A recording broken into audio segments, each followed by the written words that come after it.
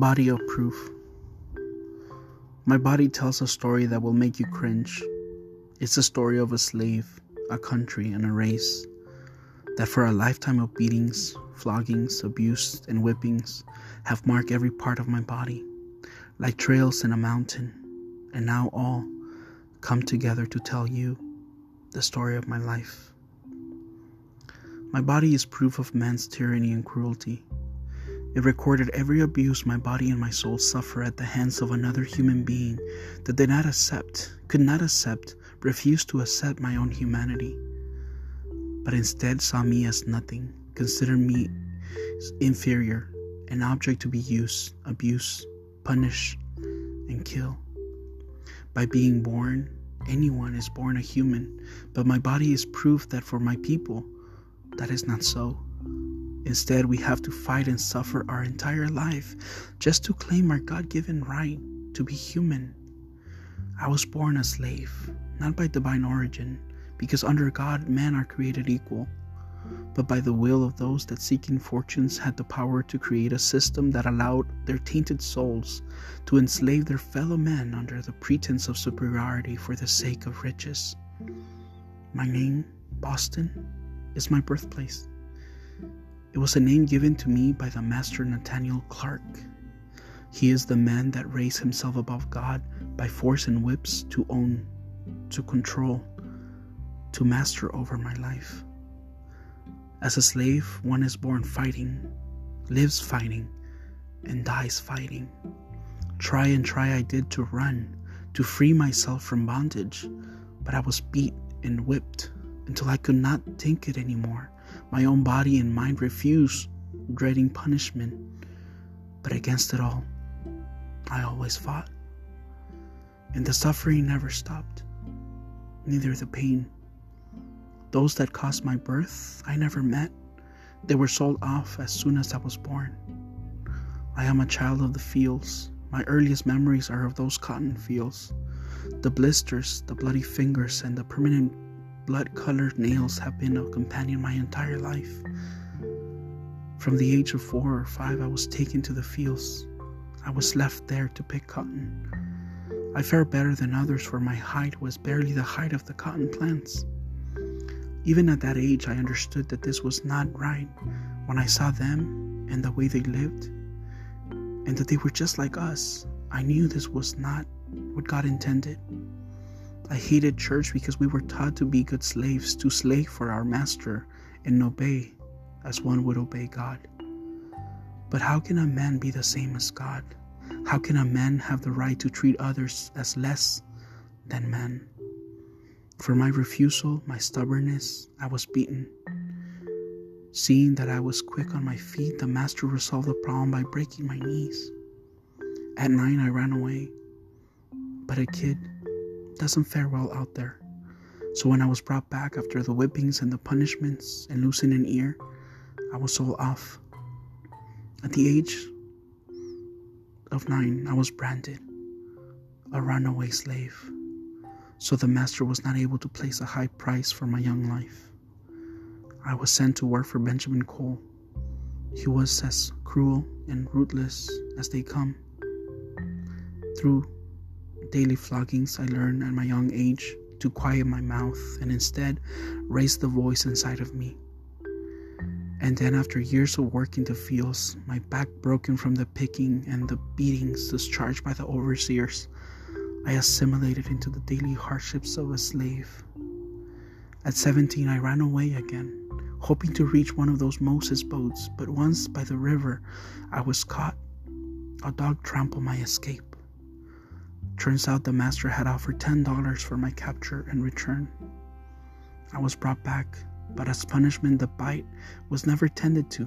An infection ensued. To his delight, the master had the butcher cut my leg out. No longer able to run, I put together a wooden leg to support my body as I picked cotton every day. Years after, I requested the master to marry Phyllis, to which he gave permission. The night before we were to be together, he took her, raped her, and sent her back. From that day on, she moved into my shack. We made a pact to never have children. We refused to give the master slaves to sell. We were happy, my Phyllis and I, and for a moment my mind did not dwell in escaping. But we kept fighting. We both chewed on cotton roots and okra to avoid bringing children slaves. Until one day my Phyllis was taken to the master. He raped her again. His way to send a reminder that Phyllis was just another object and never truly my wife. From this my Phyllis became with child, and although we kept it secret, the moment came when we couldn't hide it.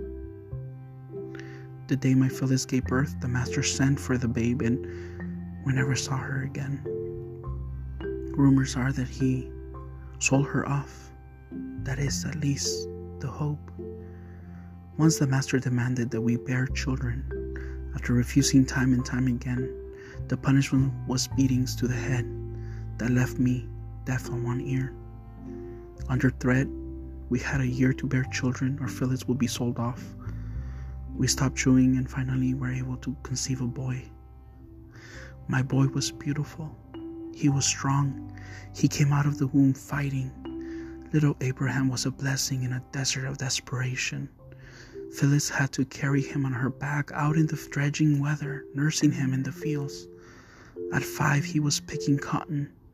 You will never know how it feels to see your own offspring working tirelessly sunrise and into the night without giving him much needed rest or care. My boy raised himself. His mother and father were working alongside and never had the time to be parents to him. If you had only seen him, at 10 he was a strong, beautiful boy. That's when the master branded him. He got the shivers and fevers and dragged his body in the fields for days. I hope you never have to see your son as a slave. I hope you never have to endure your son suffering and being beaten in front of you with his eyes wet from the tears and his cries full of pain. After that, many times the master requested and many times we chewed on the roots. But once the master caught on, he decided to send my Phyllis away, and I spent a day hanging by my hands for fighting it. She came back pregnant, and again, she gave birth to our girl Betty. The day she was born, I cried. I cried for I knew what would be her future. I cried for all the suffering and cruelty she was born into. A man can take the beatings, can take the floggings, but women take the brunt of the abuse. They are considered Jezebels and are treated as such. They are raped time and time again, not only by the master but also by others. They are forced to childbearing because the masters are intended on boosting their slaves any way they can. My heart truly broke that day. My boy Abraham was sold. The day he was taken to the market, he did not cry, he did not beg, he did not plead. He looked at me from the cage until our eyes lost sight of each other. I heard later that he fetched the most money anyone else has ever paid for a slave, $2,500. That was the last time I saw him. My dear Betty was taken to the master's house to help with the children at 7 years old. There she learned the house chores. I was glad to see my Betty once a week. But soon she was given away to the master's older son, so she was sent away. My Betty. I never saw her after that. The master was truly heartless. He refused to tell me where or how my little Betty was. I once begged him for information, but instead broke his cane on my back. Time after, my Phyllis and I had another boy, Cyrus. He too took on the picking very soon. At 6, he was picking full bags of cotton that he couldn't even carry himself. He would drag them down behind him. He, however, had my fighting spirit and soon found himself on the other side of the overseer's whip. Cyrus, like a wild horse, did not bore his bondage willingly, and time after time received beatings and punishments. There is something about defying a man that demands punishment and the breaking of the human inside the slave. But even against the beatings, forced labor, burnings and floggings, My Cyrus was relentless through all of it. One day, as the overseer was beating me for my slowness due to an illness, my Cyrus came to my aid. In defending me, he hit the overseer. My Cyrus ran. He ran for his life into the woods, but soon enough, I heard the shot. My Cyrus was then dragged like a dead animal to show everyone what happens when a slave pretends to be more. After that, my Phyllis and I never again had children. We refused to bring children to a world that refuses to recognize their humanity. Time after time, we paid our rebellion with beatings and whippings, hunger and cold. But time after time, we chewed on the roots and refused to enrich the master by our suffering. Eventually, my Phyllis died. She died a slave. In her eyes, I could see her suffering. Poor Phyllis. I will never know the pain of losing children, and for that I fail her. Needless to say, I never saw my children again, and I, like millions of others, went off to the grave demanding, longing, fighting for liberty. There were rumors of a war brewing in the north, but those were as good as fairy tales, and we couldn't allow ourselves to believe them.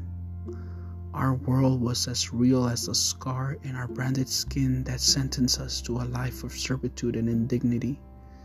The dark void of desperation is the reality in which we have been forced into, for we were not born into the world. We were born into a hellish reality made by those willing to sell their souls for riches. A reality where human cruelty saturates every moment of your life, where the simple act of living and breathing is painful. A life without happiness or joy.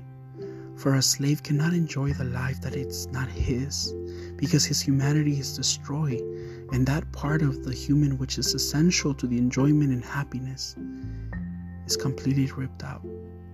For hope makes slaving that much more painful. There's one thing a slave learns after a lifetime, something no man should never have to learn. That is to live in an absolute absence of hope. That place is where death is staring you in the face every moment of your long, unbearable life, beating you as she drags you into the darkness of non-existence. To assimilate humans into slaves is the most evil act a man can impose on another. Lord, can you see our suffering? Lord, count their deeds, sum them up like the sands of the deserts, and the deserts of their actions do not bless, do not remove from them the guilt, do not forgive their transgressions, for they acted and are acting willingly. Let our tears fill the rivers of justice that is reserved for those who by their hand were made into human slaves. Even the present can attest. Even now, the words once said, the past is never dead. It's not even past.